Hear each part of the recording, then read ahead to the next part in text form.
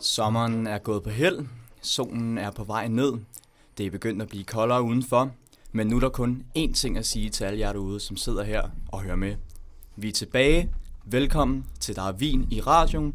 Jeg hedder Vincent Heim, og med mig i dag har jeg jo min altid trofaste medvært, Rasmus Blok. Det har du, og jeg har glædet mig. Ja, det har jeg også. Fordi vi har været væk. Vi har holdt en relativt lang sommerferie. Det må man sige, det har vi virkelig. Vincent, jeg tror faktisk, det er over 3 måneder siden, vi sidst har sendt. Det er det virkelig. Det har været noget af en lang pause. Jeg vil sige, min gane, den kunne egentlig godt trænge til lidt vin. Især herinde i studiet, synes jeg, den har savnet at få noget vin sammen med dig. Det kunne vin også godt. Jeg savner den stemning, vi har her. Ja. Jeg har ikke haft den hele sommeren. Nej, det er virkelig heller ikke. Men nu er vi tilbage igen. Det er vi. Og der er legnet op til noget af et brag af en sæson. Det må man sige. Premiere i dag. Det er der virkelig. Det er der. Og vi har en gæst med.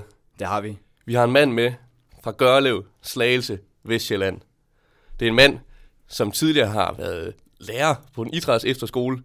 Han går altid i sort, og han hedder Jakob Kløkker. Velkommen til, Jakob. Mange tak. Det er en stor ære endelig at være med. Nu har jeg hørt hele første sæson, så nu at få lov til at være med i det første afsnit i sæson 2, det er jo bare en ære. Altså, jeg vil jo sige, det er jo en gave for os, at du er med her i dag, Jakob. Ja, tak. Nu er du heldig. Frem til. Ja. Og Jakob, nu er du med i vores vinprogram her. Du har hørt alle programmer, siger du. Har du lært noget, synes du, i første sæson? Ja, altså jeg kendte jo ikke, jeg er ikke nogen aficionado i vinebranchen. Jeg ved ikke så meget om vin, men jeg har da fået inspiration sådan hen ad vejen, og synes selv, jeg har lært en lille smule, men man kan altid blive bedre, ikke? Ja. Jo, det var noget af en sæson, vi fik drukket utrolig dårlige spanske vine og vine til 1000 kroner. Og vi kom igennem bævergrejl, og jeg ved ikke hvad, som virkelig ikke... Det var du i hvert fald ikke særlig, kan man sige, glad for, Rasmus, vel? Nej, jeg fik også døbet hænderne i New Zealand noget i et program. Det var virkelig... Der var drøn på i første sæson, synes jeg. Vi kom vidt og bredt omkring sidste år, det gjorde vi virkelig. Men i år, der kommer vi til, håber jeg i hvert fald, at komme endnu videre rundt, ikke? Altså, vi skal simpelthen rundt om det hele, og vi skal døbe hænderne helt ned i alt, hvad fra vin til sinder, hvor jeg ved ikke hvad. Det kommer til at blive fedt. Det kommer til at blive fedt, og det kommer til at blive sjovt, og forhåbentlig også informativt, for det er jo meningen, Vincent. Ja, og det synes vi egentlig også første sæson var. Mm. Og Jacob, jeg får lyst til at spørge dig, dit forhold til vin, hvordan er det? Jamen, altså førhen har jeg aldrig sådan fordraget vin, og det er faktisk først her de senere år, at jeg nyder et glas vin.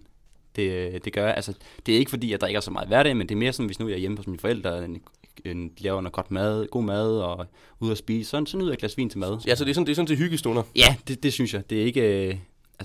jeg vil sige, jeg får det som regel dårligt, hvis jeg drikker rigtig meget vin dagen efter. Det er der, jeg sådan føler, at jeg har det dårligst, når jeg tømmer med. Det er, når jeg drikker vin, men jeg kan godt lide at nyde et par glas til mad. Okay, så det er sjældent til fest, at du drikker vin?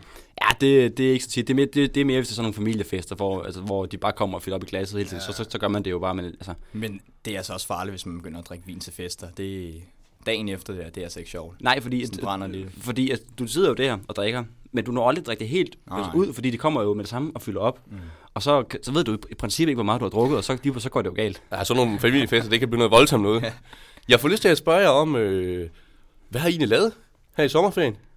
Jamen, altså jeg har blandt andet været en smuttur i Polen i en lille uges tid med en god kammerat hjemmefra, hvor vi fik smagt både noget vin og en ordentlig gang øl.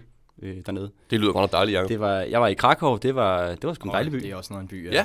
Det tror jeg faktisk måske, vi kommer lidt ind på senere frem med Vincent. Hvor har du været hen? Jamen, jeg har også været lidt dernede i, Balkan. Jeg var ved min kæreste nede i, Kroatien, og der var også, kan man sige, altså masser af vin. Altså jeg vil sige, jeg har også en vin dernede fra i dag, som vi faktisk skal smage på, og det var også, du spurgte mig tidligere i dag, Rasmus, om jeg egentlig sådan kunne sige, hvordan den smagte, og det vil jeg egentlig sige, altså vi fik simpelthen så meget vin dernede. Nogle af de her druer, de er måske blevet blandet lidt for meget sammen. Så man kan sige, det er egentlig det, som jeg egentlig mest har lavet andet end at være heroppe i dejlige Danmark og slappe af ellers. Ja. Jeg vil også sige, at jeg har da også nyt vin i den danske sommer, den har været pragtfuld jo. Så jeg vil sige, der blev drukket lidt mere vin i løbet af sommerferien, end der normalt altid bliver, fordi at det har været så godt vejr, man har fået så god mad og spist ud de fleste aftener. Ja, det har virkelig været en god sommer, og jeg synes, at vi er ved at have en rød tråd, fordi begge jer har sådan set været i Østeuropa i ferien. Og det skal egentlig heller ikke være nogen hemmelighed. Det har jeg også. Jeg har været i Ungarn, og det første, vi skal smage i dag, det er en ungarns vin. Hvis du rækker mig den derovre, Jacob, det er den, vi har i net. Den er stadig net på fra flyveturen hjem. Det er en flot flaske. Ja, det må man ikke sige. Ja, og jeg købte den faktisk i lufthavnen på vejen hjem.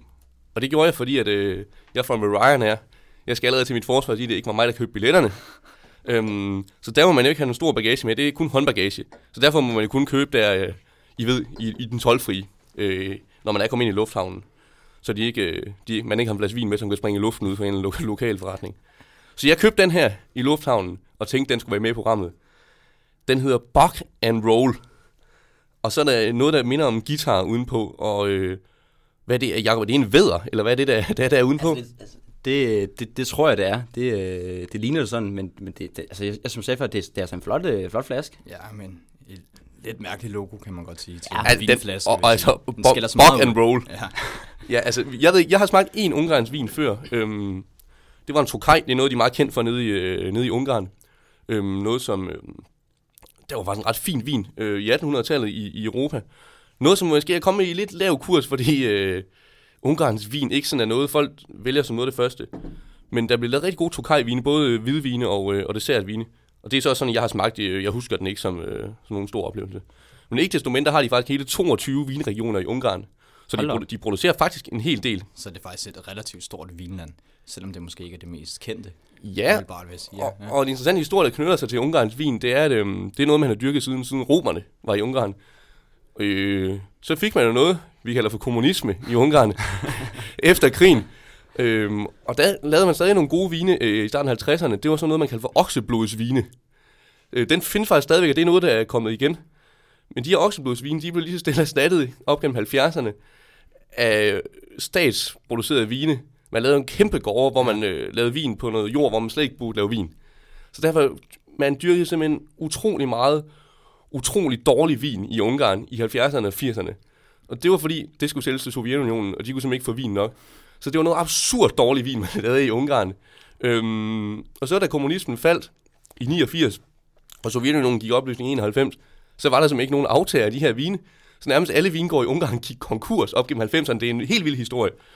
Men de er så efterhånden kommet på fod igen, fordi de begyndte at dyrke efter teknikker, som man nok får lidt bedre vin af. Ja, hvis du siger, at der er 22 regioner, det er der sådan forholdsvis meget. Er det ikke det for land som Ungarn? Jo, det er det faktisk. Det er lidt overraskende for mig, fordi altså, når jeg sådan tænker Ungarn, så jeg forbinder det ikke med vin overhovedet. Nej, altså, det gør man ikke. Jeg har aldrig smagt en vin fra Ungarn, så jeg glæder mig til, at vi skal smage den der. Jeg ved, skal jeg ikke bare åbne den her? Jo, det synes jeg. Sige, sikkert navn. Jeg kan ikke rigtig komme over det her navn. Den er vædder, der er på, og det virker meget særpræget for mig. Ja, der kan man også sige, Vincent, i forhold til det med kommunismen og så videre. Ja. Der snakker vi jo meget om i sæson 1. Dårlig markedsføring, kan man sige. Jamen, hvordan vinene bliver dyrket, er ikke helt lige meget. Mere om det er forskråning og hvad det er. Og der kan man jo se, at det er jo et tydeligt eksempel på, at hvis du ikke sætter planterne de rigtige steder, så går det helt galt.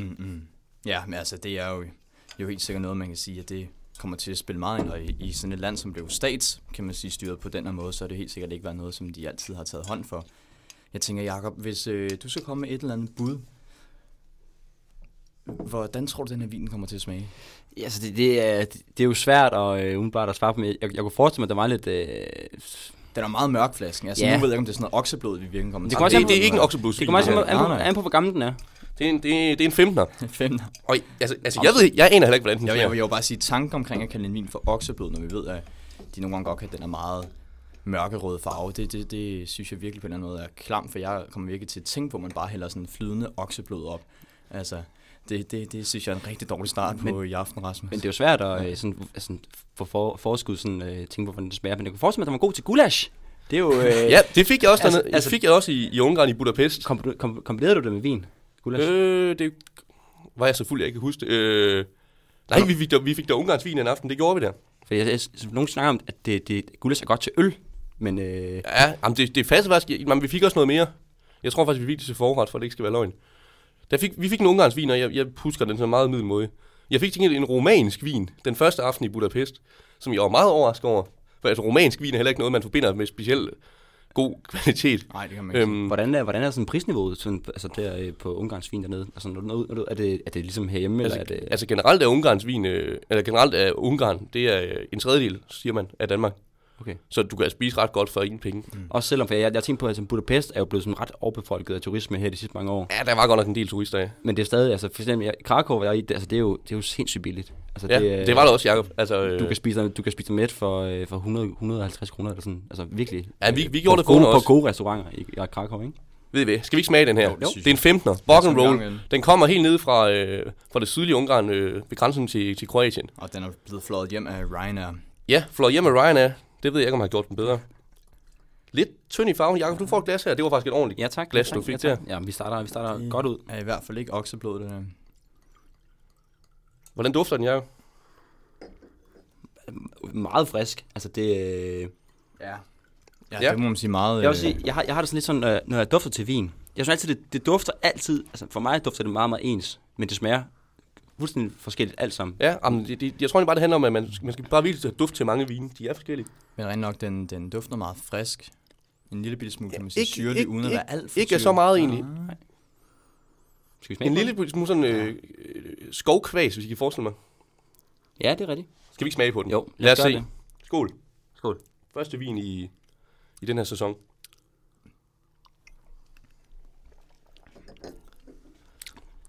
Ja.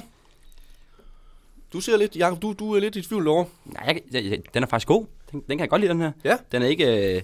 den er hverken for syrlig, eller sådan... den er sådan... Det er sådan meget...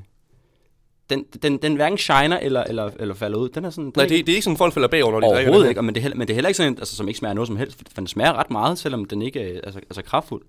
Ja, Den hvad siger du, Vincent? Jeg må sige, jeg synes, det er meget svært. Jeg startede her ud med den første tår, der synes jeg, den smagte fuldkommen frygtelig. Men så kom jeg til at tænke på sidste år, hvor mange vine jeg har stået heroppe og svinet til. Jeg tænkte, jeg giver den lige en chance til. Så tror jeg en tår til, og faktisk også en til tår. Og jeg synes egentlig, at jeg vil give Jacob ret. Den shiner ikke vildt meget, men den er heller ikke dårlig. Den er sådan, jeg har meget svært ved at sætte ord på den, fordi den... Nu prøver jeg lige her igen, jeg bliver simpelthen nødt til lige at tage en til tår, lige for at kunne finde de rigtige ord. Ja. Det her det er sådan en rigtig forretsvin, tror jeg. Det ved jeg. Ja, nu jeg vil have dig til at sige noget, Vincent, så vil jeg sige noget om Ja, den. men det vil jeg ikke sige, den er, fordi jeg synes, den er en smule for krydret egentlig. Den er for kraftig til at være en forhåndsvin. Synes du det? Men den er ret let, det er sådan en sjov blanding, fordi jeg synes, den er ret let i det, men den er ret krydret. Den er ikke tung. Jeg synes ikke, den er tung på nogen som helst måde. Men den er bare lidt krydret i det på en eller anden måde. Men stadig let i smagen. Ja. Jeg vil også sige, altså nu tager man jo nogle flere tår af den, så altså... Men altså, jeg vil stadig holde fast på, at den er ikke... Altså, der er ikke så meget power i, som til gør, at man den overdøver alt andet. Det er rigtigt. Det er jo sådan, at man sagtens skal sidde virkelig og nyde den her. Selvom der er ikke så meget kraft i den. Nej. Nu vil jeg sige noget, drenge. Fordi det er jo mig, der sådan skal holde styr på vinen her i programmet, og mig, der måske har smagt lidt flere vine, og ved lidt mere om vin, end Vincent gør, og som regel også, end vores gæst gør. Og nu vil jeg simpelthen sige min ærlige mening om den her vin. Det er simpelthen overraskelsen i 2018 for mig. Det er altså en god vin, det her. Den er kanon. Det er altså en rigtig god vin, den her. Den er, jeg synes, den er afbalanceret, som den skal være. Ja. Så den er ret lækkert krydret. Og vi står faktisk her og drikker den rent. Jeg tror, til en bøf vil den her være rigtig, rigtig god. Og det vil også godt kunne gå til nogle retter, som smager lidt. Jeg synes, det her, det er altså en anbefaling 110%. Er det en god start, det her? Altså, det må jeg sige. Nu smager jeg lige igen. Ja, for søren. Den minder mig faktisk, hvis jeg skal sige noget, den minder mest om, så synes jeg, den minder mig om italienske vine fra Piemont. Den har lidt den der elegance over sig, hvor den er en lille smule krydret, uden sådan at eksplodere i munden og fylde alt for meget. Jeg synes, det klæder den. Og jeg er virkelig overrasket, fordi altså Bog and Roll, og... Det er virkelig ikke et særligt stilet navn, det kan man ikke sige. Nej. Det ligger ikke op til den helt vilde fest, vel? Det synes jeg ikke, det gør. Men altså... Så jeg vil sige, at den er helt klart pengene værd. Altså, jeg startede med at sige, at jeg kan vildt godt lide den. Ja. Det er, som sagt, jeg kan godt lide dit vin der sådan, altså det er ikke, de skal ikke brage igennem, men de skal heller ikke sådan, altså smage ingenting. Det er sådan en lille balancegang til. Så det er lige vin for dig her, Jacob? Ja, jeg kan godt lide den. Den er kanon, den her. Det er godt. Og jeg synes ikke, at den er pengene værd. Jeg ved også, hvad den har kostet. Hvis I skulle gætte Ungarns vin, hvor meget tror I, den her har kostet? Ungarns vin, okay, og det... I lufthavnen. Du købte en lufthavn, det skal vi lade med. Det er jo som regel lidt Og dyrere. så Ja, det er vi i gode gamle danske kroner, ikke? Nå, vi omregner til danske kroner, Vincent. Det er ikke i Florent. Fordi ellers Så var det sgu jeg siger en 110 kroner. Ja. Er mit bud. Jeg Hvad vil siger du, sige, det Vincent? var egentlig også der, hvor jeg egentlig tænkte, jeg ville havne. Så 112 siger jeg så. Ja, jeg husker den her vin til at koste 60 kroner. Er det rigtigt? Det er altså et scoop. I lufthavnen? Ja, den her vin. Terminalen, det er virkelig billigt. Altså for dem, der sidder ude bagved, ude i stuerne, og ude i deres lastbiler, hvor folk hører det her program. Den her vin, den minder om en italiensk vin til omkring 100 kroner. Det er sådan, jeg oplever, at den smager. Så det her, det er i virkeligheden, altså skal vi kalde det her et fund til prisen? Det er da et scoop, Vincent. Ja, det er da et af de største scoop, vi har haft i det her program. Det er et fund for de penge, vil jeg sige. Det koster 60 kroner for den her vin her. Men det er ikke helt vildt. Jo, den er...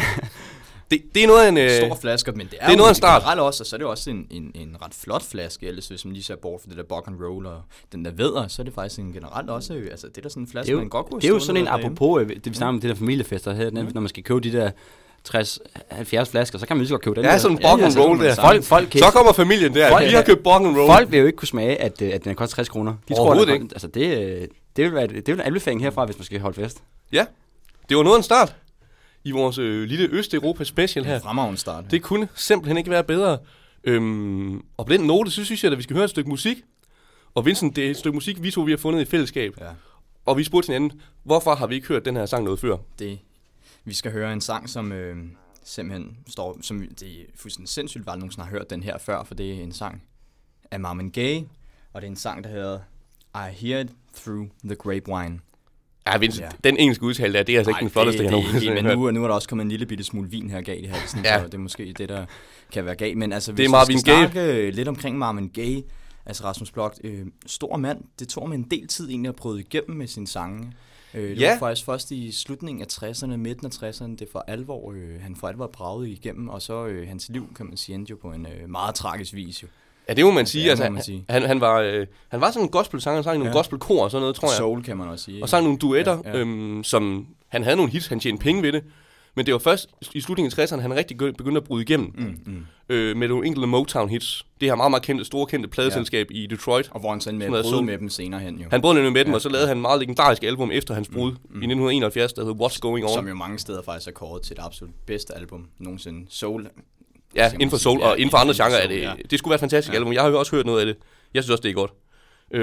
Men tragisk, Vincent, det er noget, du vil nævne. Ja, det gjorde jeg jo. Marvin Gaye, han dør en gang i 80'erne. En gang i 80'erne, og det er simpelthen efter hans mor og far i deres hjem er kommet op og skændes, og så Marvin Gaye går simpelthen for at skubbe dem væk fra hinanden og sørge for, at de kommer ro på det hele, og det gør der egentlig også, det bliver fredeligt igen.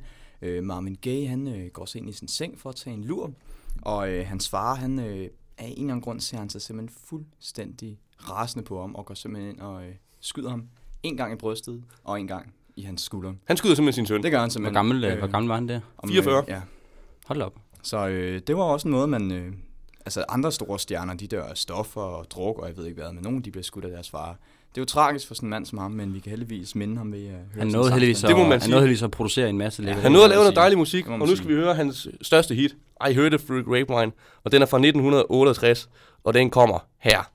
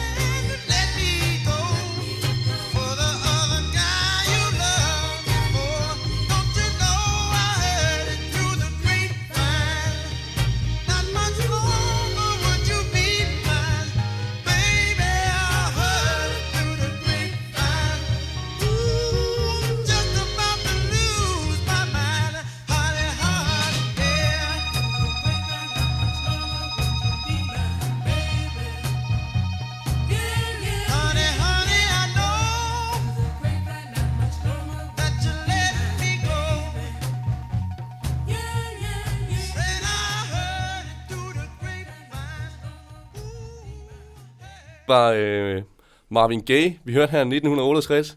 Og vi har drukket så meget vin, at det var lige før vi ikke opdagede, at sangen den er jo slut. Men vi nåede det. Vi er tilbage igen. Og det var en forrygende vin, vi startede ud med her. Det må man godt nok sige. Fantastisk vin. Altså, ingen tvivl omkring det. Det var, altså jeg vil sige, Rasmus, altså starten var jeg ikke helt sikker på, hvad jeg egentlig synes om den. Men som vi kom længere igennem den, og jeg fik taget nogle flere tårer, så er du ret i, det er virkelig muligvis et af de største scoop, vi har haft med her. Ja, vin. Det vil jeg sige. Det må man sige. Jacob, der skal vi glad for, at du nåede at opleve den her. Altså, hvis det her det er sådan niveauet for programmet, så er jeg da mere end svært begejstret for, at jeg lige er kommet med lige i dag. Problemet er jo så, at normalt så plejer vi jo, når Vincent han er gået i Netto for at købe vin til 40 kroner, plejer vi godt at kunne anbefale, hvor folk skal købe den henne. Ja. Den her, altså... Den er lidt svær at få fat i. Hvis folk vil tage til lufthavnen i Budapest, skal de være mere end velkomne. Hvad er procenten egentlig på den? Det er noget, vi ikke engang snakker om. 13,0 ligger den på. Okay. Men det helt store spørgsmål er, tror du, man vil kunne købe de andre steder? I Tyskland ved grænsen? Nej. Kunne det tænke sig? Nej, det er sådan for mange vintider, det er den for nichepræget til. Hvad med over nettet? Tror over nettet vil man måske kunne finde, eller ved at skrive til vinbunden, så er man også dedikeret for en ungarns vin. Må ikke også, du går ned i en eller anden vinbutik, og så får man til at bestille noget hjem? Måske, men de plejer at kunne hjælpe. Men så er det så bare et spørgsmål, om det så er så billigt igen i forhold til, hvis det er tanken omkring, at man skal have en billig vin, eller mange af de her, som kunne være billige, ikke? Så hvis man skal hjem igennem en vinhandler, så tror jeg lidt, det rører.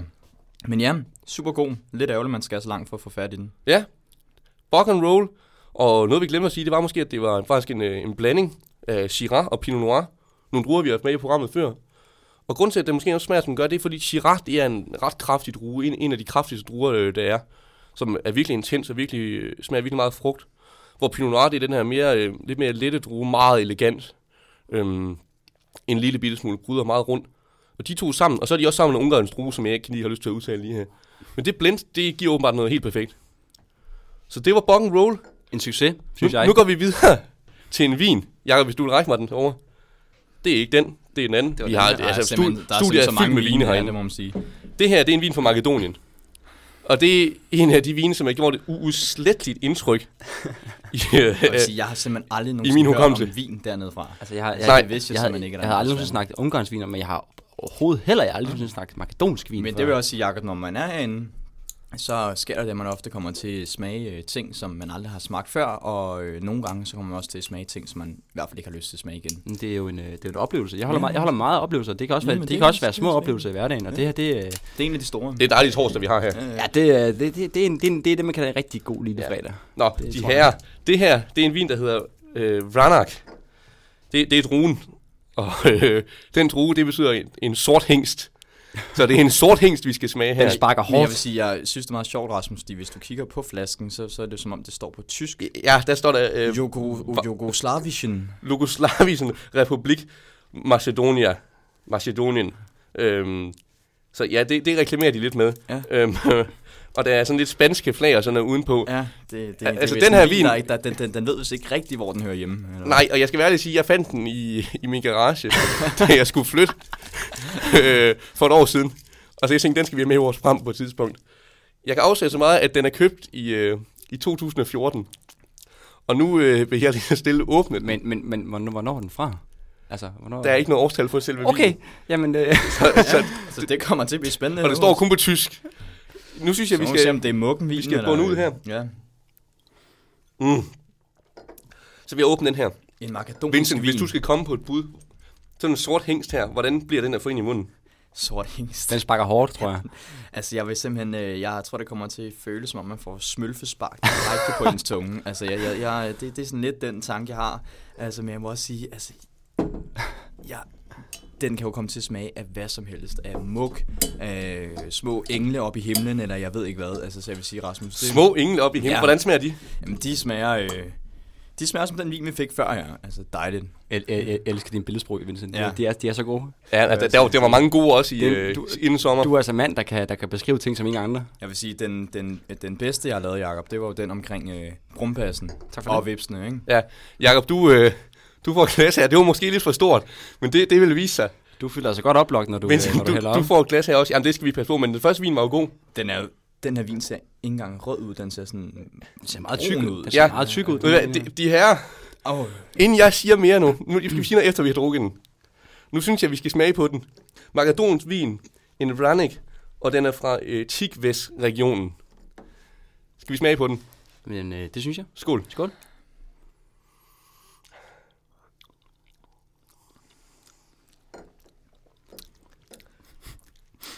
Fy for katten. Ej. Nej. Den dufter jo lidt af, æblemost, synes jeg på en underlig måde, men så smager den bare af død kat eller et eller andet. Hvad smager den af, Jacob? Du ser ikke glad. Jeg synes godt nok, den er dårlig, den her blok. Hvor er den dårlig. Altså, jeg har ikke engang lyst til at tage en tredje tår, faktisk. Nej. Men altså, man skal lige... Altså, den er meget kraftig, ikke? Den er meget kraftig. Jo, nej, nu siger jeg det, som det er. Den her vin, det er by far den dårligste vin, jeg nogensinde har smagt. Ja, den er ikke god. Jeg vil sige, at den her vin, den smager lidt af sådan rigtig dårlig, gammel saftevand, som bare fuldstændig har mistet al kraft. Jamen, jeg ved ikke, jeg synes nærmest, nu prøver jeg at smage på den igen. Jeg synes nærmest, den smager af karburatorsprit med sukker i. Altså, den ser også meget, meget tyk ud. Altså, den er sådan, den er godt nok kraftig. Jamen, den smager slet ikke af vin. Der er blandet alt muligt i den, tror jeg. Det er ikke kun druer. Det er altså en ommer, det her blok. Den er altså ikke god, den her. Jeg synes, I skulle have lov at smage den, for sådan kan vin også smage. Jo, men... Altså Rasmus, det her, det er jo ikke rart, altså når du skal tage os igennem den her verden her, så er der visse ting, som du som den voksne ligesom skal være med til at vise os udenom, ikke? Nu er du så taget os direkte i, altså satans røvhul, eller hvad man siger. Jamen, det har jeg. Og man kan sige, jeg blev selv taget fuldstændig i røven, dengang jeg købte den. Fordi jeg købte jo 6 flasker af den her. Har du købt 6 flasker af den her? Det var nede ved grænsen, 2014, jeg kan stadig huske det. En god tur. Der blev købt noget vin, der blev købt noget øl. 100 kroner for 6 flasker. Makedonsk vin, jeg tænkte, det prøver vi. Det vil jeg sige, blok, det er altså 100 kroner ud af vinduet, du har smidt der. Jamen det er det jo, den er godt nok ringe, den her blok. Den er helt, og jeg har givet dig et stort glas, og det er jeg ked af. Puha. Men skal vi lige se, hvor meget sådan en æbekat er egentlig på? Den er ingenting. Prøv at se det. 10%. Så det er jo ikke engang, altså hvis du har en rigtig dårlig aften derhjemme, du har mistet jobbet, konen er skredet, så kan du ikke engang åbne sådan en flaske og bare tage 2 glasser, så bare være en smule fuld. Det vil man da heller ikke gøre. Det vil man da kun blive endnu dårlig humør. Altså åbne sådan en flaske der, så vil du få det væsentligt dårligere med dig selv. Men det er jo nogle gange også meningen, altså, men den der, så skulle du drikke. Altså jeg håber virkelig ikke, at det er standarden for makedonsk vinblok. Nej, fordi jeg var inde og læste lidt om makedonsk vin, fordi jeg var også lidt altså jeg har lige smagt andre makedonske vine end den der. Og den er jo som sagt, det er den dårligste vin, jeg nogensinde har drukket. Og der er ingen, der kommer i nærheden af den. Jeg tror også, det er den dårligste, jeg har drukket den der. Det må jeg altså Vincent havde en spansk med sidste år, der smagte, at den smagte virkelig, virkelig dårligt, men den er jo ikke i nærheden af den her. Men jeg vil også sige, det er egentlig ikke, fordi jeg synes egentlig ikke, at det smager dårligt, men det smager bare ikke af vin. Det smager af dårlig, kedelig saftevand. Det Jamen ikke, det er det, jeg siger. Jeg synes, den smager af sprit, af karburatorsprit, der kommer sukker i. Den smager nemlig rigtig meget sprit, den her. Det var også, jeg kan ikke rigtig smage sprit. Jamen den smager jo lige så meget sprit som vodka på 40%. Altså det var det første, slog mig, det var faktisk sprit. Og så en eller anden sådan en sødlig smag. Jeg ved ikke, om det var noget, en eller anden form for frugt, eller andet. Altså den... Jeg tror ikke, den her flaske, den har set skyggen af frugt. Altså, den har ikke set skyggen af en droge. Altså, den har, jeg synes, den har en eller anden, altså, den har i hvert fald en sødlig smag, men den er godt nok dårlig. Ja. Altså, jeg er glad for, at du gav mig den ungarske vin til at starte med, for ligesom at komme sådan ind i gang, men nummer 2 her, ikke også, Blok? Jamen, det er sjovt, fordi makedonsk vin, jeg var inde og læste om det inde i programmet her. Det var ikke så meget, man kunne finde. Man skulle ud på de lidt mørke sider af internettet, var jeg vil sige. Og jeg kunne læse om det, H.J. Hansen. Den ligger blandt andet en butik, han er i Odense, den største, og den, der startede det hele, tror jeg. De har noget, der hedder Årets Stjernevin. Årets Stjernevin 2013, det var sgu en makedonsk vin. Jeg håber ikke, det var den her Vranek. Nej, det var ikke. Det var faktisk samme drue, Vincent. Var det? Men det kan være, den her, de er ren svindel og humbug. Det kan være, det slet ikke er vin, der er i den jo. Ja, det vil jeg også sige, fordi der er jo heller ikke ligefrem noget mærke, hvor vi kan se på, at den skulle være ægte i forhold til druen. Altså. Nej, men altså Makedonien, jeg kunne læse med det, de har dyrket vin. Det er jo tæt på gamle Grækenland, de dyrket vin i mange tusind år. Ja, og det er også en, kan man sige, del af det gamle Romerriget, ikke? Så de har jo ligesom fået den der. Og under Jugoslavien, det er faktisk præcis samme historie som Ungarn.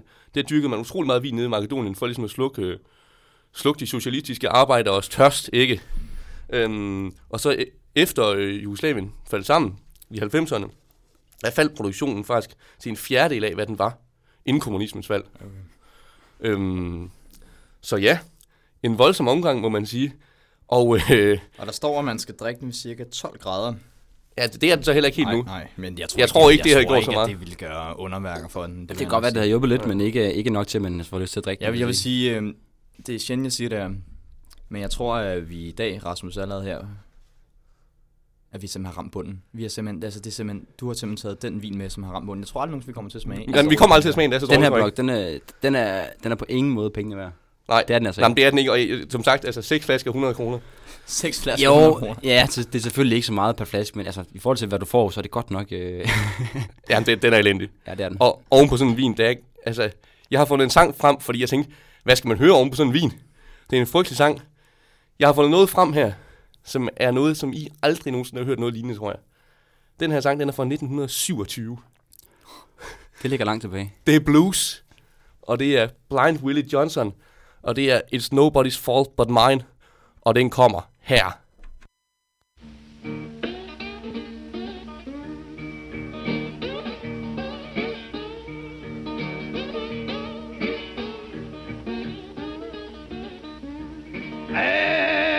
Nobody's fault but mine. Nobody's fault but mine. But I don't need my soul belie. I have a Bible in my home. Have a Bible in my home. But I don't need my soul belie. But they taught me how to read. But they taught me how to read. I don't need my soul beloved, nobody's fault but mine.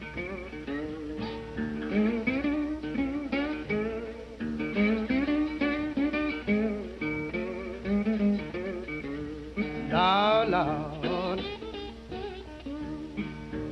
nobody's fault but mine. I don't need my soul beloved.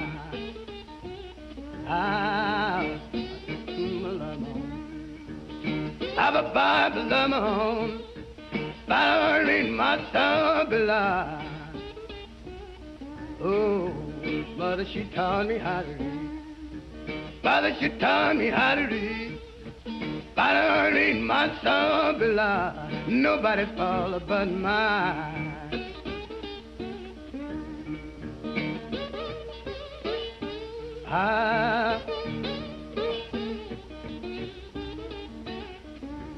Lord, Lord, nobody's fault but mine.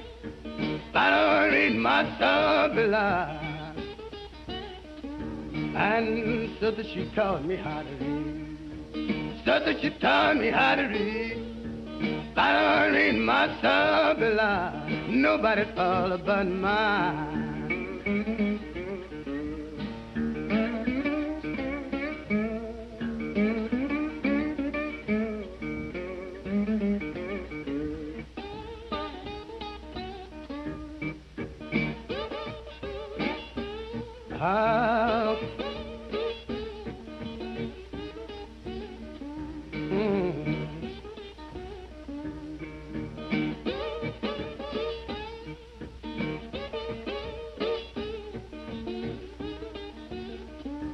Lord, Lord,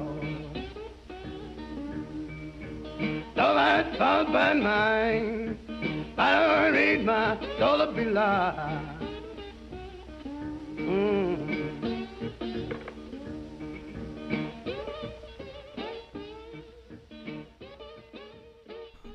Vi fader lige så stille Blind Willie Johnson ud her. Det var noget af et nummer, det her. Ej, godt nummer. Det er et rigtig godt nummer. Vanvittigt nummer. En virkelig kraftfuld stemme. Altså meget dyb og ægte på en eller anden måde. Jamen, altså, jeg satte det jo på, fordi jeg tænkte, det var den ene sang, der passede den, vi lige havde drukket. Men Rasmus, altså, man kan mærke meget smerte i den sang, i hans stemme, og det kunne man også i vores, hvis man har set, hvordan vi havde det, da vi drak den vin. Jamen, jeg vil jo sige, at det her, det lyder jo som djævlen selv, der synger. Altså, jeg tror, det er det tætteste, vi kommer på selve djævlen. Ham her Blind Willie Johnson. Altså, det kommer helt ned fra kålkælderen. Og det er også der, hvor jeg tænker, Rasmus, nu når du siger hans navn der, altså, var han egentlig blind?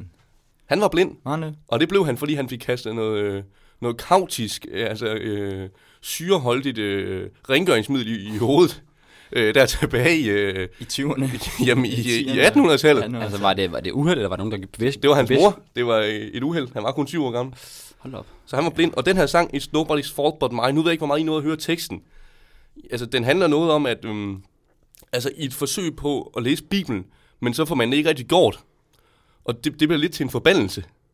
Og det er det ligesom handler om. Og det er også det, jeg tænker ham med vinbunden med den her makedonske vin. Det er sådan, at han har den. Det er en forbandelse, og han føler sig som djævlen selv. Han smadrer andre menneskers liv med at lave den her vin her. Ja, det kan jeg godt se, Rasmus. Ej, det var noget af et nummer, og jeg tror, det ældste nummer, vi nogensinde har spillet i Vince, i dag Vin i radioen, og måske det ældste nummer, der nogensinde er blevet spillet her på Odense Studenterradio. Og jeg ved ikke, hvornår for eksempel P4 sidst har spillet en sang, der er ældre end 1927. Ej, det ligger nok langt tilbage på. Det tror jeg, du var det. Det var kultur til herre fra Danmark her, Vincent. Det er noget, vi også, det er også vi gerne vil. Rigtig godt kan lide. Altså, det er det jo, Rasmus. Men jeg tænker på, nu synes jeg, vi har været igennem den rigtig dårlige vin fra før, og det synes jeg lidt, jeg skal have æren af at gøre op med. For jeg har også en vin med, nede fra min ferie, og den hedder Barbage. Barbage. Og, man kan sige, Barbage, det er egentlig bare det, den hedder, og det er egentlig også navnet på den drue, som den er lavet på, som hedder altså Barbage-druen. Ja, og vi skal lige have på plads, Vincent. Vi er i Kroatien her, vi ikke? Kroatien, der er vi. Jo. Og man kan sige, de ved egentlig, der er faktisk ikke nogen, der ved, hvornår man egentlig startede med at dyrke den her drue, fordi man har simpelthen dyrket den de sidste mange 100 år. Men de fleste, altså når man går ind og læser lidt om den, nu har jeg været inde og læse om det, hvis jeg skal være helt ærlig, ikke huske så meget af, hvordan den smager, fordi at det var, jeg synes, jeg fik meget vin ned i halsen. Var det en voldsom ferie? Ja, det var en lidt hård ferie, når det galt vin og øl og sådan noget. Spiste du den, drak du den til mad? Ja, det gjorde jeg. Det var typisk til mad, jeg drak den der faktisk. Og der synes jeg i hvert fald, den var passende, men der havde jeg måske også allerede fået en del. Men man hvad fik man af mad, Vincent, nede i Kroatien? Jamen, det var egentlig, vi var nemlig i en lille bitte fiskerby, fordi vi egentlig var dernede på sådan en fiskerferie, så det var egentlig faktisk ikke det mest vilde mad. Det var ofte, altså man kunne få bøffer og selvfølgelig fisk, men alle retter havde simpelthen fritter med. Det var simpelthen som at være, og det var dårlige fritter, og det var bare, du kunne ikke få nogen ret uden at få fritter, eller så kunne du få ris med. Men typisk, altså bøffer og så fisk havde de selvfølgelig meget af. Men så det var egentlig ikke, altså rent madmæssigt synes jeg ikke, det var noget at juble over. Men du fik fisk til den vin der? Nej, for jeg spiser ikke særlig meget fisk, så nej, det kan okay, fordi jeg ved ikke, om det er rigtigt, men altså, jeg synes, er det ikke svært at finde en god vin til fisk?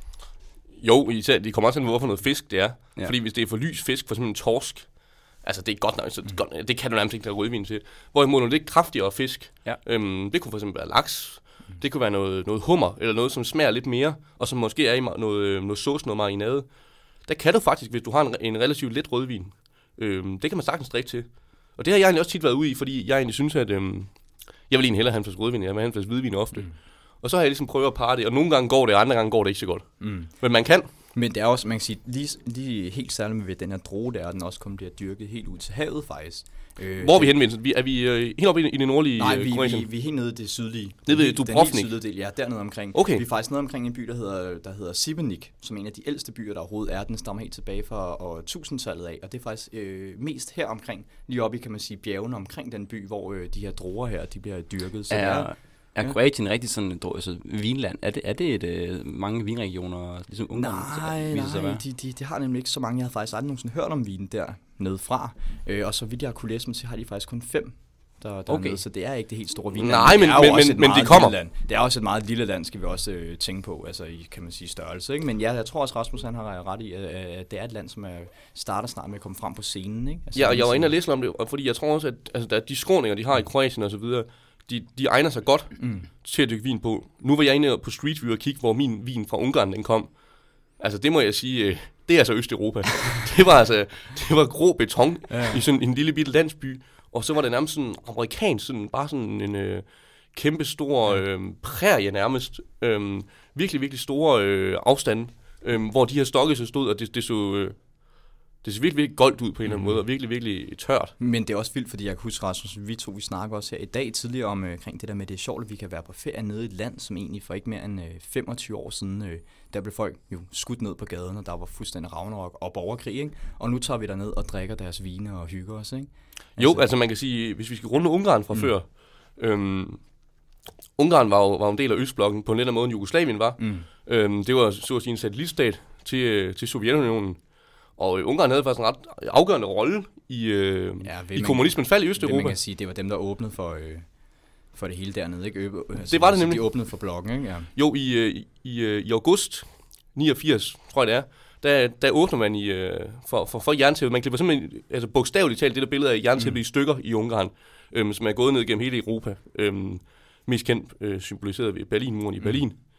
Og det er fordi, ham er Miklos Nemeth, præsident i Ungarn på det tidspunkt. Han har været over at besøge Mikhail Gorbachev. En god mand der, ja. Ja, en mand, som kom med nogle andre idéer, i hvert fald i Sovjetunionen. Og spørger, må jeg klippe hul i jerntæppet? Og havde det været den gamle Brezhnev eller Khrushchev, eller hvem der havde siddet der? de gamle herrer der, så havde det Så været var et stort njet. Ja, og så var det blevet til blod også. Ja, det havde det. Men Gorbachev sagde, gør som du vil. Men han var også en mand, som man kan sige, han var fremadsynet. Han havde nok set, at de sang på sidste verser, der skulle nogle nye ting til, ikke? En ny verdensorden. Ja, det var det, han havde. Han var en meget fremsynet mand, og en mand, der ønskede fred. Han var kommunist, det skal man ikke forglemme. Han prøvede at reformere Sovjetunionen. Ja, men han blev så kuppet, ikke? Ja. Det gjorde han så. Men der skrev de verdenshistorie. De to mænd, man kan i hvert fald sige, og man klippede hul i jerntæppet. Han var helt sikkert en mand, som så freden over sin egen magt. Det gjorde han, og det forløb jo fredeligt. Det kunne jo have blevet bål og brand i hele Østeuropa, men der blev meget, meget få mennesker, der blev dræbt. Der var en lille smule i Rumænien, og så over i Aserbajdsjan og Armenien, der var lidt, det er folk, der blev slået ihjel med spader og sådan noget. Men ellers forløb det fredeligt. Meget fredeligt forhold til, hvad man kunne have frygtet. Ja. Altså, virkelig. Lidt i modsætning. Meget i modsætning, kan man sige, til Jugoslavien, Vincent. Ja, det gik op i bål og brand. Ja, det må man sige. Der gik det jo fuldkommen galt, og det er jo fuldstændig tragisk, at vi på heroppe i, altså, det er jo ikke mere end 5 år før, vi bliver født, Rasmus. Nej, det er det ikke. At det her, det bryder ud. Og det var jo faktisk i 7 år, den her borgerkrig. Indtil man ja, man kan lidt diskutere, hvor længe den var. Ja, fordi det er selvfølgelig svært at sætte et helt særligt tal på. Altså, Jugoslavien var faktisk vi kan kalde det et fredeligt land, måske en af de mest velfungerende socialistiske stater. Så tror jeg godt, man kan tillade sig at sige. Og måske den eneste. Ja, i efterkrigstiden. Ja. Producerede rigtig meget, havde både godt forhold til Vesten, relativt godt, og også til Østblokken. Og mange danskere tog dernede på ferie. Jeg kan huske, min morfar har da vist mig feriebilleder nede fra Jugoslavien.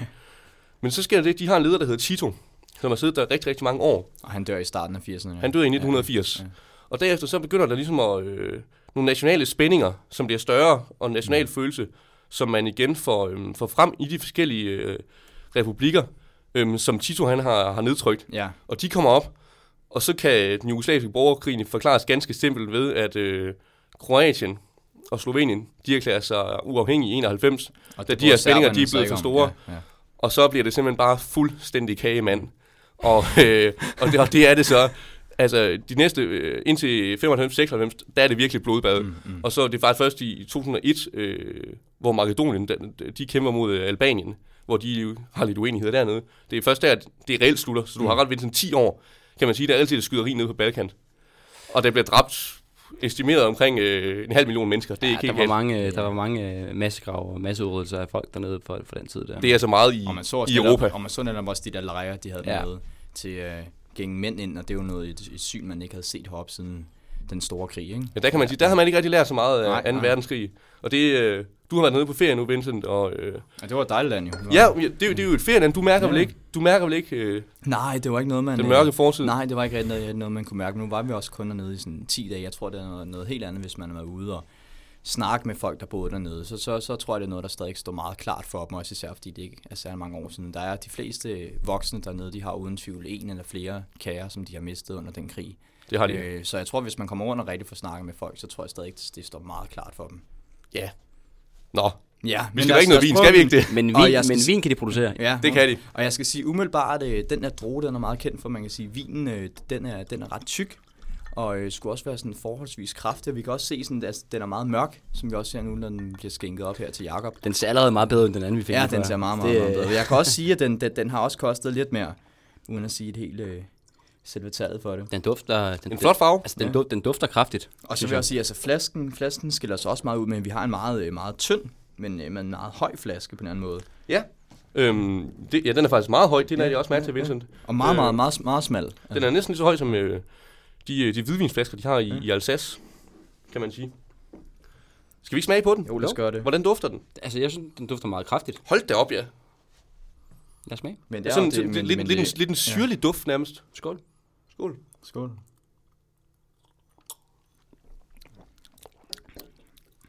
Ja, Vincent. Den kan noget, den her. Det kan. Den er Der er, altså... Vi bevæger os over mod den første, vi fik, kan jeg smage her. Men, ja, vi gør så. Men altså, den her, der er lidt mere power i den her. Der er også lidt mere syldet i. Der er forholdsvis meget mere power i. Ja. Det er helt rigtigt. Nu er vi alle vant til at skylde munden her. Der er lidt mere syldet i den her, og Men der er heller ikke der er ikke nogen sådan dårlig eftersmag. For jeg synes tit, når man får sådan en syrlig ind, så der kan være sådan et ærgerligt eftersmag. Det synes jeg overhovedet, den er meget, meget lige frem. Altså den der smag, du først smager, det er også den smag, jeg synes, der går igennem hele vejen egentlig igennem den her vin. Ja, den har sådan... Den ændrer sig ikke særlig meget. Den er sådan lidt halvtør, og så har den rigtig, rigtig meget garvesyre. Så den er lidt syrlig. Men det synes jeg egentlig godt, den kan bære. Jeg synes ikke, det er for meget. Og jeg tror egentlig, hvis man sad og tog den til noget mad, det kunne være en pastaret, eller hvad man nu måtte have lyst til at drikke den til, en hakkebøf måske, så tror jeg egentlig, at den her, de her tanniner, det her garvesyre, det tror jeg egentlig vil gå meget godt i spænd med det. Tror du ikke det, Jacob? Eller hvordan? Jo, det tror jeg faktisk egentlig. Altså, som jeg sagt, den smager meget syrligt og frisk, og det vil være en fin beskrivelse til noget mad.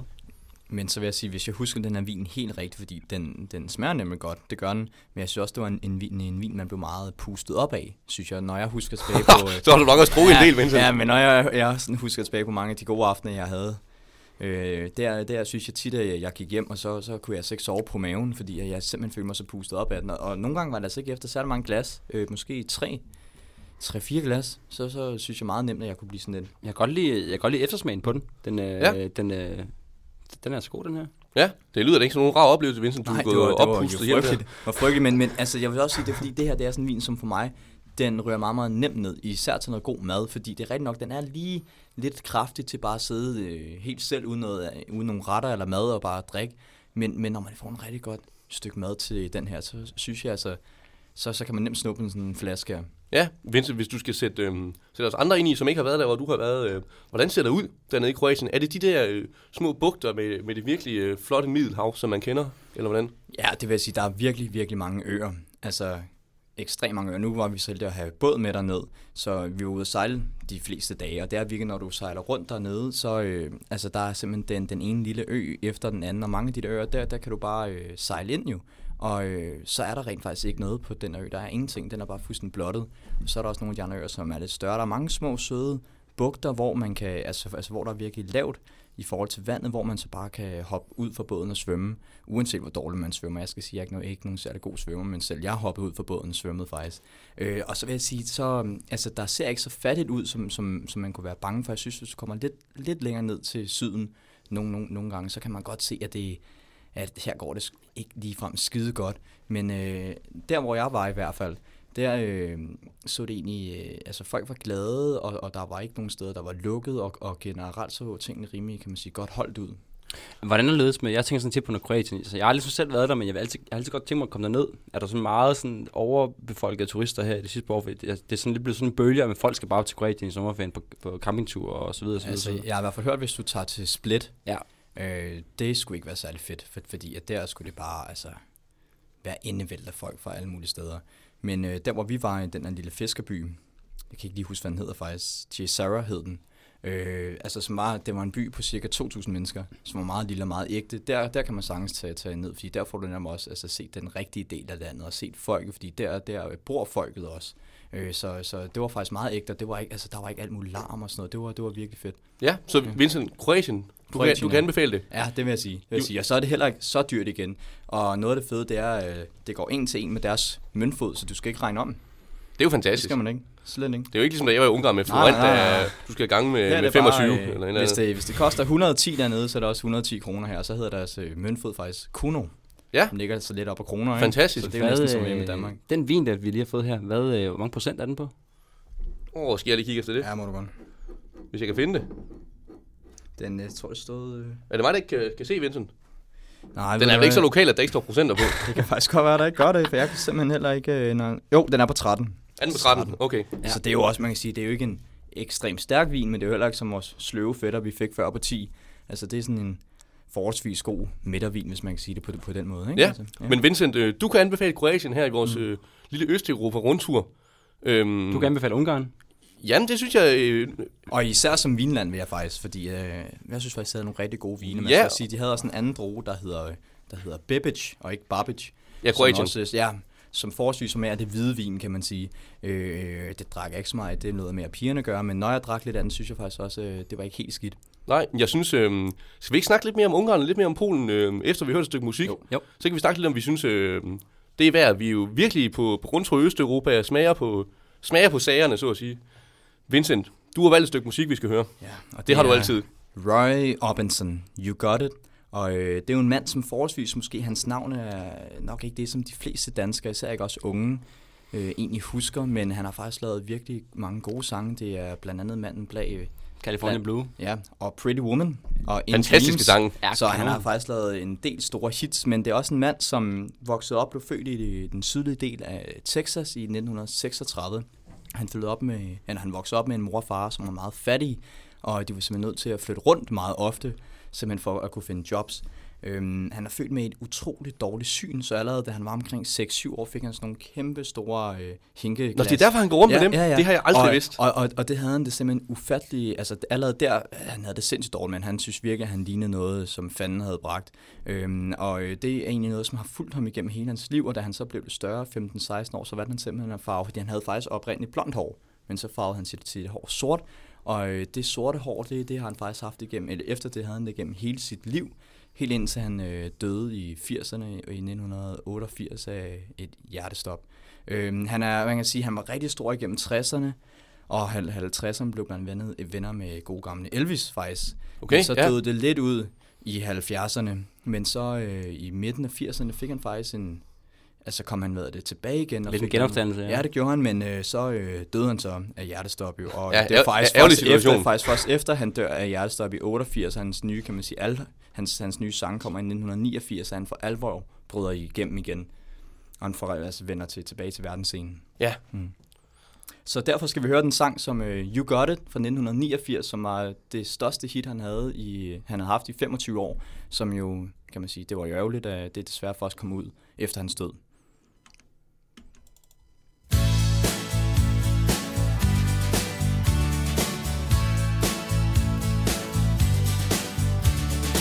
Every time I look into your loving eyes, I see love that money just can't buy. One look from you, I drift away.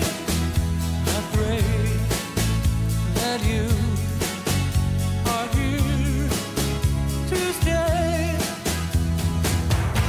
Anything you want, you got it. Anything you need, you got it. Anything at all, you got it, baby.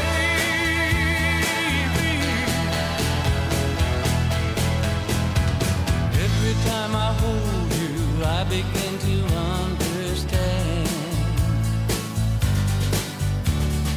Everything about you tells me I'm your man. I live my life to be with you. No one can do the thing you do. Anything you want, you got it. Anything you need.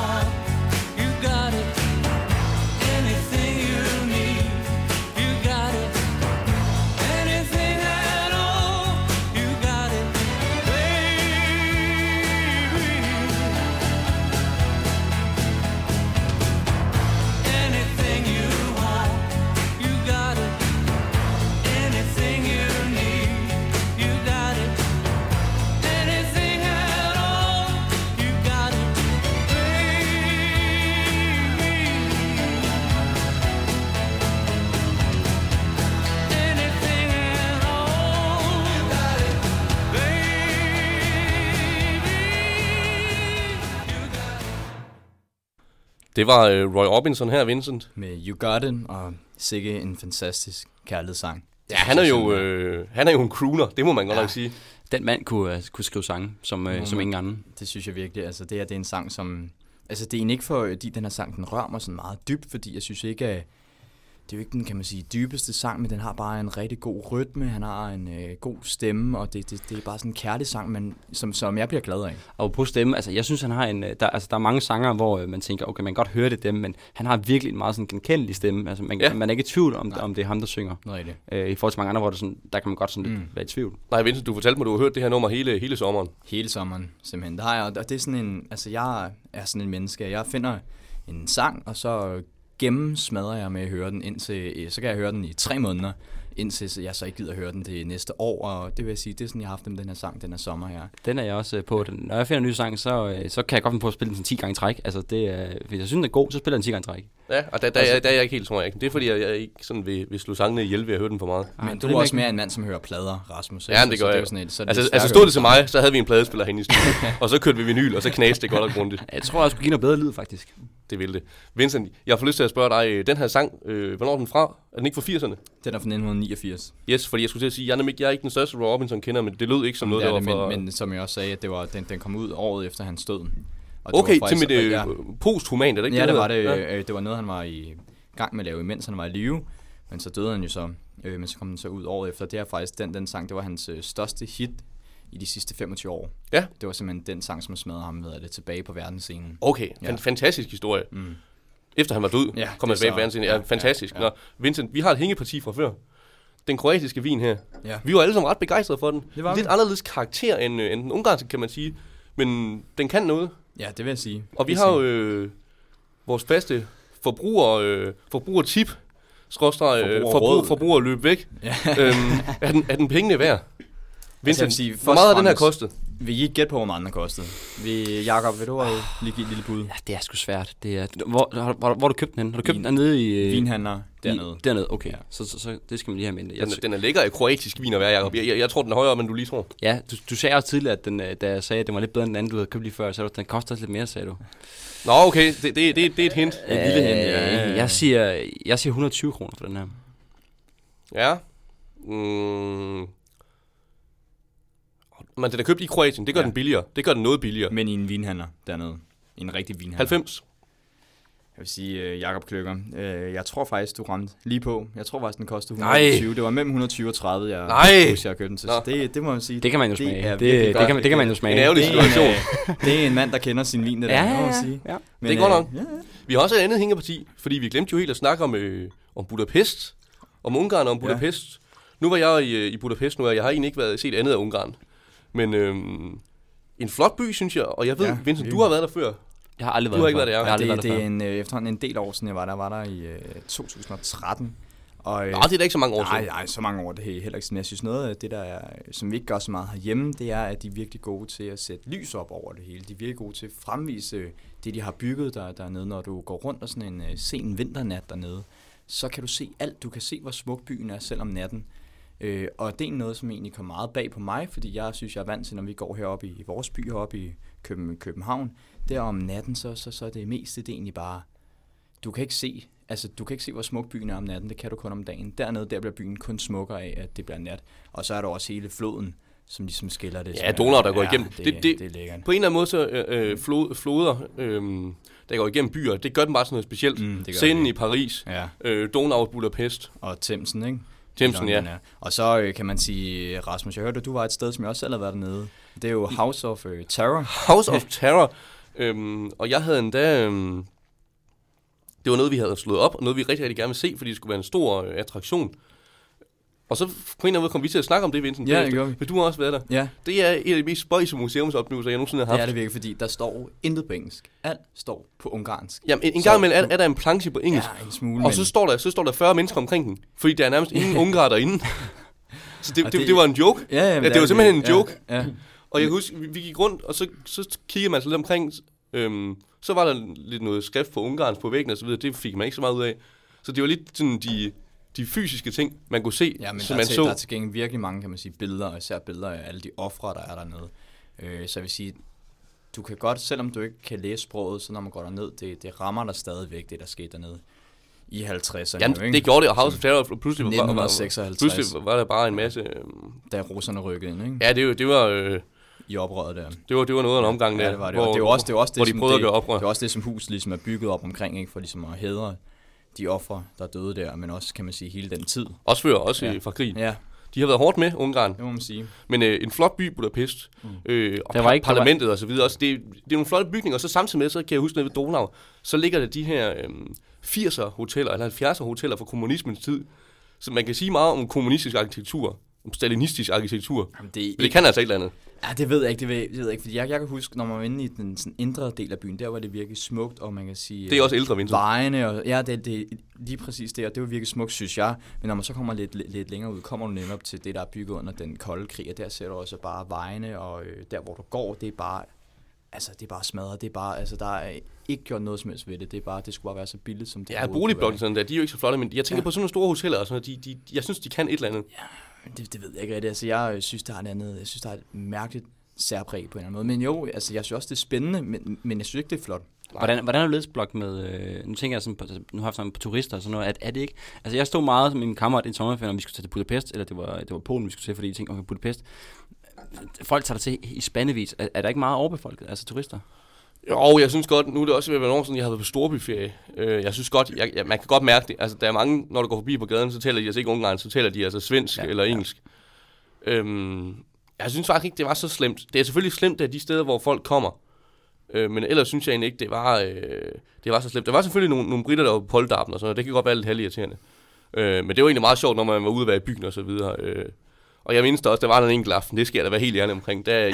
Ude på natten, der begyndte jeg at skulle tale fransk. Altså det gjorde jeg. Der kom nogle britter og spurgte om vej, og så råbte jeg et eller andet på fransk. Og så gik de med, fordi de troede, vi kendte vejen, og så talte jeg lidt på fransk, og det var nok ikke en større succes. Men nej, men en anbefaling hedder det, som du nok ikke har været ude ved, Vincent. Mig og mine kammerater, vi var ude ved en kommunistpark. Ja, det ved jeg ikke, men ikke om jeg... Det har jeg ikke vist dig billeder af. Nej, det... Den lå en times buskørsel uden for byen. Det var ret besværligt at komme derud. Det er der, alle de statuer fra kommunismens tid er blevet sat ud. Så jeg var ude ved Lenin og Stalin og dem alle sammen, alle kommunisterne fra Ungarn. Fuldkommen syghed. Det var måske faktisk den største oplevelse, jeg havde. Ja, altså at se en 30 meter høj Lenin, det var altså... Men det er også meget fedt, at de ikke bare har smadret dem. Det synes jeg også. De rent faktisk sat derude også, for man ligesom har, kan man sige, muligheden for at mindes det, der er sket før. Det synes jeg, man skal... Og det synes jeg er vigtigt. Man skal vedkende sig historien. Ja, altså... Uanset om den er mørk eller ej. Ellers så lærer du aldrig nogensinde af dine fejl, og man kan ikke bare gemme det væk. Sket, det må vi jo ligesom holde os til, ikke? Nå. Det er meget fedt. Jakob, du har været i Polen. Det skal vi tale om. Jeg har været i Polen. Jeg har været nærmere bestemt, har været i Krakow i en lille uges tid med en god kammerat, og det var sådan lidt en spontan tur, her i august startede det med. Vi sad derhjemme sådan en lørdag aften og sagde, altså vi har begge to kalenderen fri næste uge, skal vi ikke gøre et eller andet? Skal vi ikke tage et sted her, hvor vi kan lave noget sjovt? Så gik vi lidt på nettet, og så vi en masse anbefalinger på Krakow, og der havde ingen af os været før, så vi købte 2 billetter hurtigt og rejste igen om mandag morgen, og så blev jeg sådan lidt blæst bagover, fordi det er virkelig, virkelig, virkelig en god by. Og nu kommer der lige sådan en lille byanbefaling, fordi at det er... selve byen den er jo bevaret lige siden 2. verdenskrig. Ja. Alle bygninger i centrum, og man skal rigtig langt ud for, at der kommer sådan nogle nye bygninger. Alle bygninger og hoteller og alt, det er virkelig nok... Det er tilbage fra krigen. Det er meget, meget gammelt, men det er virkelig, virkelig flot, sådan meget arkitektur. Og så er byen sådan på en måde, som bygger op omkring en kæmpe, kæmpe park. Så man går rundt i, så kommer man sådan ud til de forskellige distrikter, og der er en masse forskellige jødiske kvarterer og lidt af hvert. Og så er der sådan en main square, hvor de helt gamle sådan, og statuer og store værker og sådan noget, de står, hvor folk flokkes i restauranter og sådan noget. Det er en virkelig smuk by, og så er det en virkelig, virkelig billig by at bo i og spise mad i, fordi altså, folk er virkelig ude at spise der. Ja. Og det er god mad, altså det er rigtig god mad. Vi fik virkelig god mad hele en uge der for ingen penge. Det har jeg også hørt før, Jacob. Altså Krakow, det skulle virkelig være noget. Det er, altså der bor jo en 700-800.000 mennesker, så det er også en ret stor by. Ja, det er altså, jeg tænker, den er lidt mindre end København. Det vurderer jeg, men altså, det og Polen, altså, når man tænker som Polen, så tænker man, altså, okay, man tænker sådan, de er meget fattige ude omkring, sådan ude på landet og sådan noget, men i Krakow, det er sådan ret... det er sådan rimelig... Ja, det er ret sådan velhavende, fungerende, og man skal sådan langt ud, for at det bliver sådan meget sådan fattigt. Og så, og på floder lige før, der er også en kæmpe flod, der går gennem Krakow, en Wisla. Ja. Den er kæmpe flod også, og den var jeg også ude sejle på en dag, og det er en lille anbefaling herfra. Det skal man gøre, hvis man er dernede. Og så er det jo en by, man skal, hvis man er meget til religion. Og De har mange kirker, ikke? der er virkelig mange kapeller og synagoger og kirker, og man skal ned. Det er også Og, meget smukt, sådan ja, noget, det er virkelig. Altså, vi tog en dag, så tog vi en guided tur i en golfvogn dernede. Det var det nye i Polen, sammen med en golfvogn. Så sidder man på bagsædet, og så kører man rundt i de der små. Der er en masse jødiske kvarterer fra 2. verdenskrig. De er meget berørte. Det er meget berørt af 2. verdenskrig stadigvæk. Ja. Der var rigtig mange, der... Ja, de var altså hårdt med i Polen. Ja, fordi vi var også ude til Auschwitz-Birkenau den ene dag, og det ligger sådan 1,5 times kørsel ud fra Krakow. Der var rigtig mange af dem fra byen, der var jøder, som blev transporteret derud, og som blev slået ihjel. Hold da op. Altså, det fylder meget. Altså, det er sådan, man skal passe på, når man snakker om det, fordi at alle, der bor i byen, har næsten en connection til nogen, der har været i krigen på en eller anden måde. Ja. Det må også, altså jeg har se Auschwitz, det må godt nok være... Ja, det var en... der er man lidt tom for ord derude, gør man ikke det? Jo, fordi altså, for det første så, det er sådan en heldagstur, den er kæmpe stor. Selve Auschwitz er jo en lejr for sig selv. Det var den startede, hvor alle de der forfærdelige eksperimenter skete med folk, og det var det de første sådan en masse gaskammer blev skabt, og nogle af dem står stadig i velbevaret der. Vi var også inde nogle af dem, man går tur ind igennem nogle af dem, og man kan se de der ovle, hvor folk er blevet brændt, og altså der er folk, der står og græder når inde i lejren der. Okay, ja, det er simpelthen værd der. Det er stærk tobak. Og de guider, der sådan går rundt med det er nogen, der har en eller anden form for connection til folk, der har været der. Og så er det bare, altså alle offernes ting, og sågar hår, og sådan, det er jo blevet bevaret. Altså, det er både på en måde ulækkert, men også fascinerende at se alt det, der er sket. Og tankevækkende. Ja, og stærkt. Det er sådan meget, og så går man rundt der i nogle timer, og så skal man ud til den anden, der hedder Birkenau, den ligger sådan ude, lidt uden for Auschwitz, og så, det er bare den klassiske, du ved, der er nogle togskinner, der kører igennem, og så er der barakker på hver side, og så er der noget, ja. Det er stærk oplevelse. Ja, så Polen, det kan anbefales, både kulturelt og prismæssigt, og mad- og vinmæssigt. Det er virkelig, jeg var virkelig overrasket over, hvor fedt det var at være i Krakow, og tage sig tid til at være der en 5-6 dage, det kan du sagtens få til at gå derned. Og, jeg tænkte på, havde du en stor madoplevelse? Det havde jeg faktisk. Vi var ude at spise på sådan en lokal polsk restaurant en dag, hvor man fik det der borscht. Borscht? Ja, det der... Altså russiske rødbedesuppe? Ja, russisk det har jeg aldrig smagt før, og jeg vil gerne smage det. Og det var... vi havde spurgt lidt omkring, hvor man sådan kunne få noget rigtig godt polsk mad, og det havde de så anbefalet i en restaurant, og så gik vi derind, og så... Det var virkelig godt. Altså, det var... det er noget med noget... der er gang i den sådan der forret, den med borscht, og så en masse kød. Masse kød til hovedret, og så drikker man jo... Altså, nu er vi godt en vinprogram, men man drikker også selvfølgelig også vin dernede, men det er sådan, og de er meget glade for deres sådan lokale polske vine. Men de drikker... Har lavet man vin i Polen? Ja, man laver det lidt. Vidste jeg jo ikke. Man laver lidt, men ikke, det er jo ikke... Altså, selvfølgelig har man sine egne lokaler, og det er ikke sådan et vinland som sådan. Men man kan altid godt finde et land på vinkortet, der var fra Polen, men så er det primært franske og italienske og spanske. Ja, men så skal vi have noget polsvin med næste gang. Men Polen, det er vel ølland? Polen er i den grad ølland, og så udover de klassiske Carlsberg, Tuborg og Heineken, som man kan få alle steder selvfølgelig, så kan man få rigtig meget lækkert polsk lokal øl. Og vi fik der nye forskellige øl hver dag, og det er blevet meget ikke i. Og det præger også lidt mit valg i dag, det jeg har taget med. De er meget glade for øl, hvor der er sådan lidt syrligt og lidt sådan lidt frugtsmag i. Ja. Altså man kunne få lemonøl på alle restauranter. Det var åbenbart det helt nye, og... Så jeg var nede hos en forhandler i dag, som jeg kunne finde noget østeuropæisk eller noget polsk øl. Det kunne jeg desværre ikke. Så sagde jeg til ham, at så må du have noget, der minder. Altså, de var helt tosset med noget vin eller øl med noget frugtsmag af en art. Så fik jeg fat i sådan 2 svenske øl her fra Skåne. Ja, de ser meget interessante ud. Han sagde, at de var virkelig gode, og de siger sgu også. Altså, jeg synes, det er en flot flaske for det første. Den første her, den hedder Picnic Sunrise. Godt navn. From Skåne with love. Ej! Der er både bygmalt og humle og gær i, så det... Okay. Han anbefaler den kraftigt, og jeg synes, vi skal smage på den. Lad os gøre det. Så du åbner selv derovre, du har oplukkeren.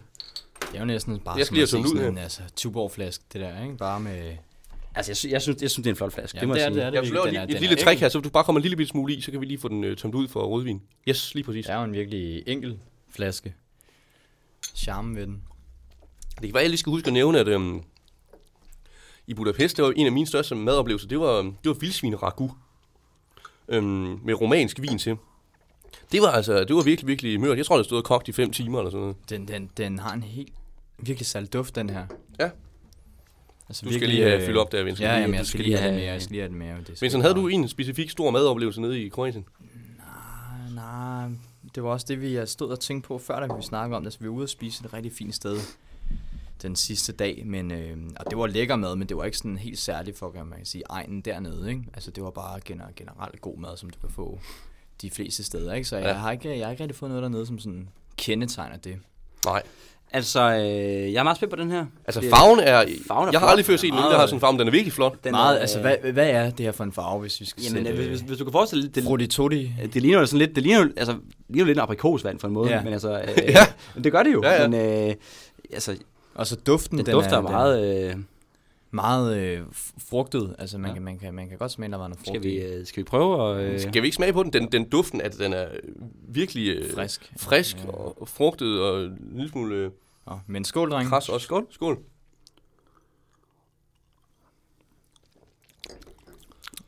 Hold da op. Den er meget syrlig. Hold nu. Øj, Vincent, du skal have tænder derovre. Ja. Der er meget syre i den her. Ja, jeg siger, Hold da op. Men det sagde han også. Han sagde også en af dem, den var meget... Det er en smule svært at gå for de rødvin til det her. Men det var også noget, der sådan kendetegner polsk vin, eller hvordan? Nej, de det- vin, altså, eller øl, undskyld. Nej, øl. det gør det egentlig ikke. Altså, det er ikke fordi, de øl, de har dernede, som er polske, det er ikke sådan en her. Men de var helt tosset med øl, der var meget syrlige og frugtsmag. Så de anbefaler det alle steder. Jeg tror faktisk også, det er sådan en, man skal ikke... den skal ikke tages til mad. Jeg tror, det syrlig øl drikker man generelt alene. Og jeg tror, nu sad jeg faktisk og så et ølprogram her den anden dag, rendte jeg lige ind i, på DK4.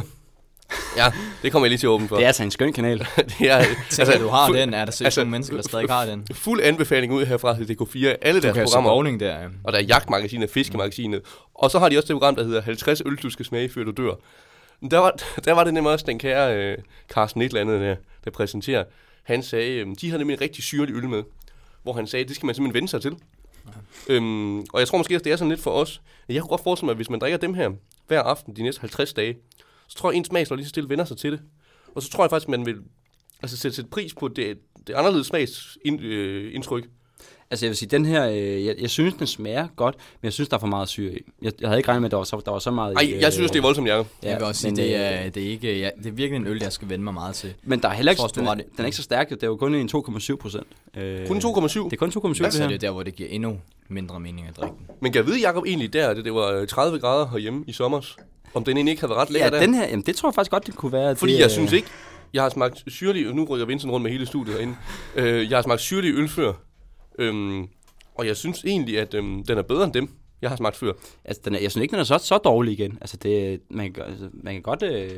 Det er selvfølgelig ikke en klassisk øl, det er klart, men jeg synes godt, man kan nyde den her. Sådan her. Ja, Ja. man kan godt nyde den, men jeg ved ikke, jeg har bare svært ved Øl at fra drikke Sverige, sådan fra Skåne, så noget. Ja, Skåne. så man der er kan også sige en smule Østeuropa dansk øl. special. Ja, den vil lige, Vi er lidt øst her, men Det var kun for, at jeg prøvede virkelig, at jeg kunne finde noget østeuropæisk. Og de havde selvfølgelig en masse vin, men jeg fik jo at vide, at jeg skulle tage noget andet end vin med. Så jeg tænkte, jeg drak meget sådan noget med noget øl med syrlig smag og sådan noget i Polen, for det var sgu lækkert til det mad, de serverede dernede. Men Ja. jeg synes, at det er godt, De er også svære at Jacob, finde her i fordi Danmark. så får vi også noget, som skiller sig en smule ud nu her. Ikke? Altså, Men, det gør det absolut. jeg synes, det er fint. Altså, udover at den er lidt svær at vende sig til, så spændende at drikke. Den anden, Jacob, skal vi ikke smage den?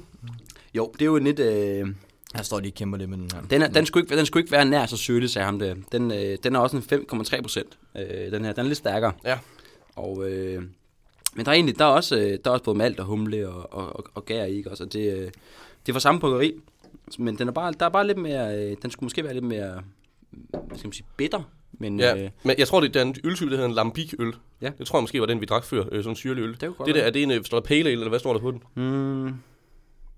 Det kan jeg lige se. Skal jeg prøve? Du må godt Nej, vælge. jeg tror faktisk, det er en Berliner Weiss. Så jeg tror faktisk måske, det er Weissbier, det her, vi skal til at drikke nu. Det er heller ikke dårligt. Det er absolut ikke dårligt. Lad os prøve. Lad os lige se hvad den kan, den her. Så prøver jeg lige at kæmpe mig igennem den sidste del Ja. af den her øl her. Ja, du vender den forkert, du kan godt prøve sådan noget. jeg har Du skal have den ned. Ja, så står vi her med... Ja, så er det lige pludselig Nej, svært det er at sådan åbne en øl her til sidst. Jamen, det kan du også godt. Det Den lykke. fungerede det. Men det er jo også sådan, det ender i, Rasmus, som det plejer inden. Den første halve time, der kører det helt fint. Ja, så den sidste halve time, vi har haft sennep og hele Ja, studiet, og vi sennep har haft champagne, der var ved at eksplodere op i øjet på dig. Og Nå, I har ikke drukket ud endnu? Nej, det har vi ikke, men altså, du kan også se, hvis du kigger, Jacob. en helt anden farve, kan vi se. Altså, det er jo en helt... Den er jo... Nu er vi over en citronvand næsten jo. Det er jo helt, vi burde have haft et billede af dem begge to i glasset, Jacob. Det er jo helt sygt. Jamen, der er stadig noget tilbage i den anden her. Ja. Der er stadig tilbage i den anden her. Det er lige før, man lige kan åbne... Kom så, Vincent, ned med det der, så kan vi få den næste her. Det er lige før, man kan åbne ned hos anonyme alkoholikere og sige, man bare har en citronvand med. Nå, det skal vi ikke komme med nogle tricks til. Nej, det må vi da lade være med. Jamen, jeg er sgu ked af, at jeg lige står her og i vejen. Jeg skal vi ikke smage på den så? Ja, jeg kan ikke lige smage på den, så skynder jeg mig lige. Vi tager... lad os tage et... Meget frisk duft. Skål. Skål. God lyd. Das, der klinger. Ja, kanon.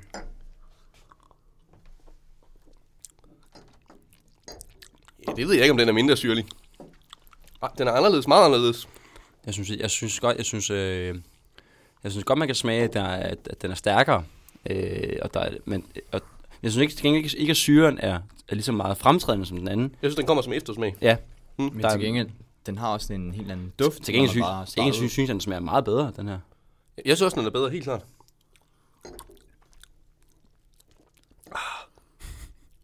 Ja, det minder lidt om de tyske Radlerøl. Har I nogensinde smagt dem? Nej. Som er øl blandet med citronvand.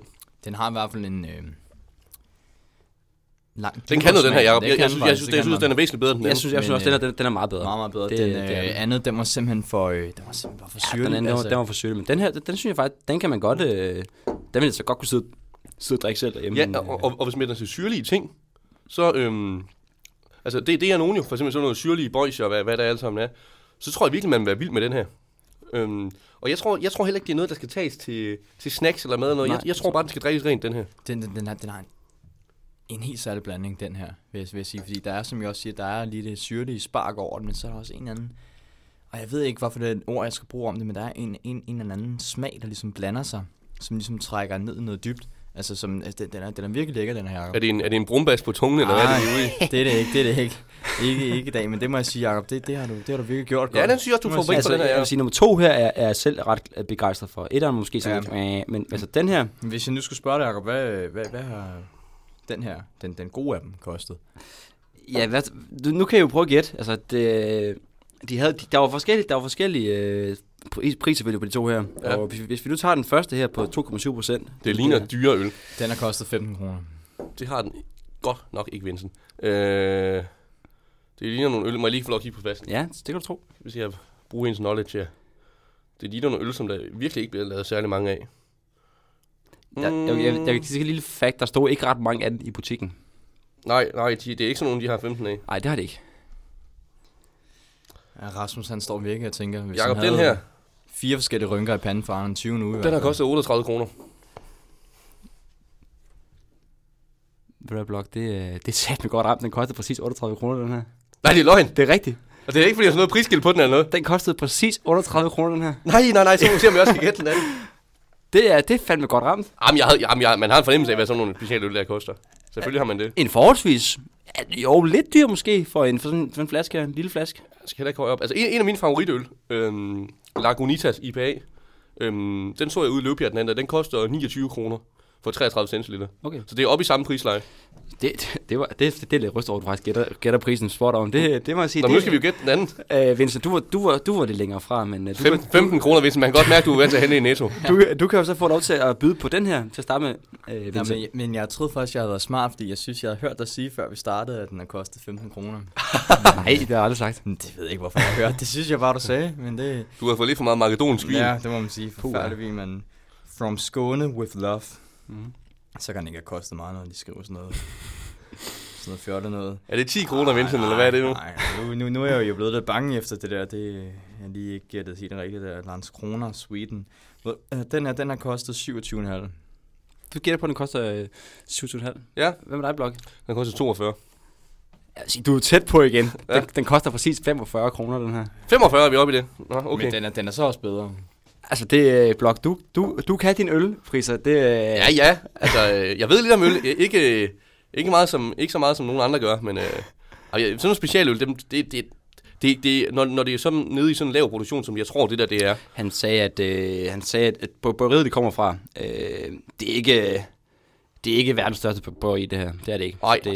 Så vi er nede i sådan en niche. Ja, det er også det, og så er det der omkring, de ligger. Og så jo stærkere øllen er, for den anden, det er jo sådan en lidt lettere øl, den er billigere brugt simpelthen, det må være derfor, den...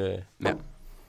Men ja, det var da glædeligt. Det var noget nyt at prøve. Og så kom vi simpelthen rundt ja, til Sverige også. Til Sverige. Og vi har været rundt i nærmest hele Østeuropa og snakket lidt østeuropæisk historie.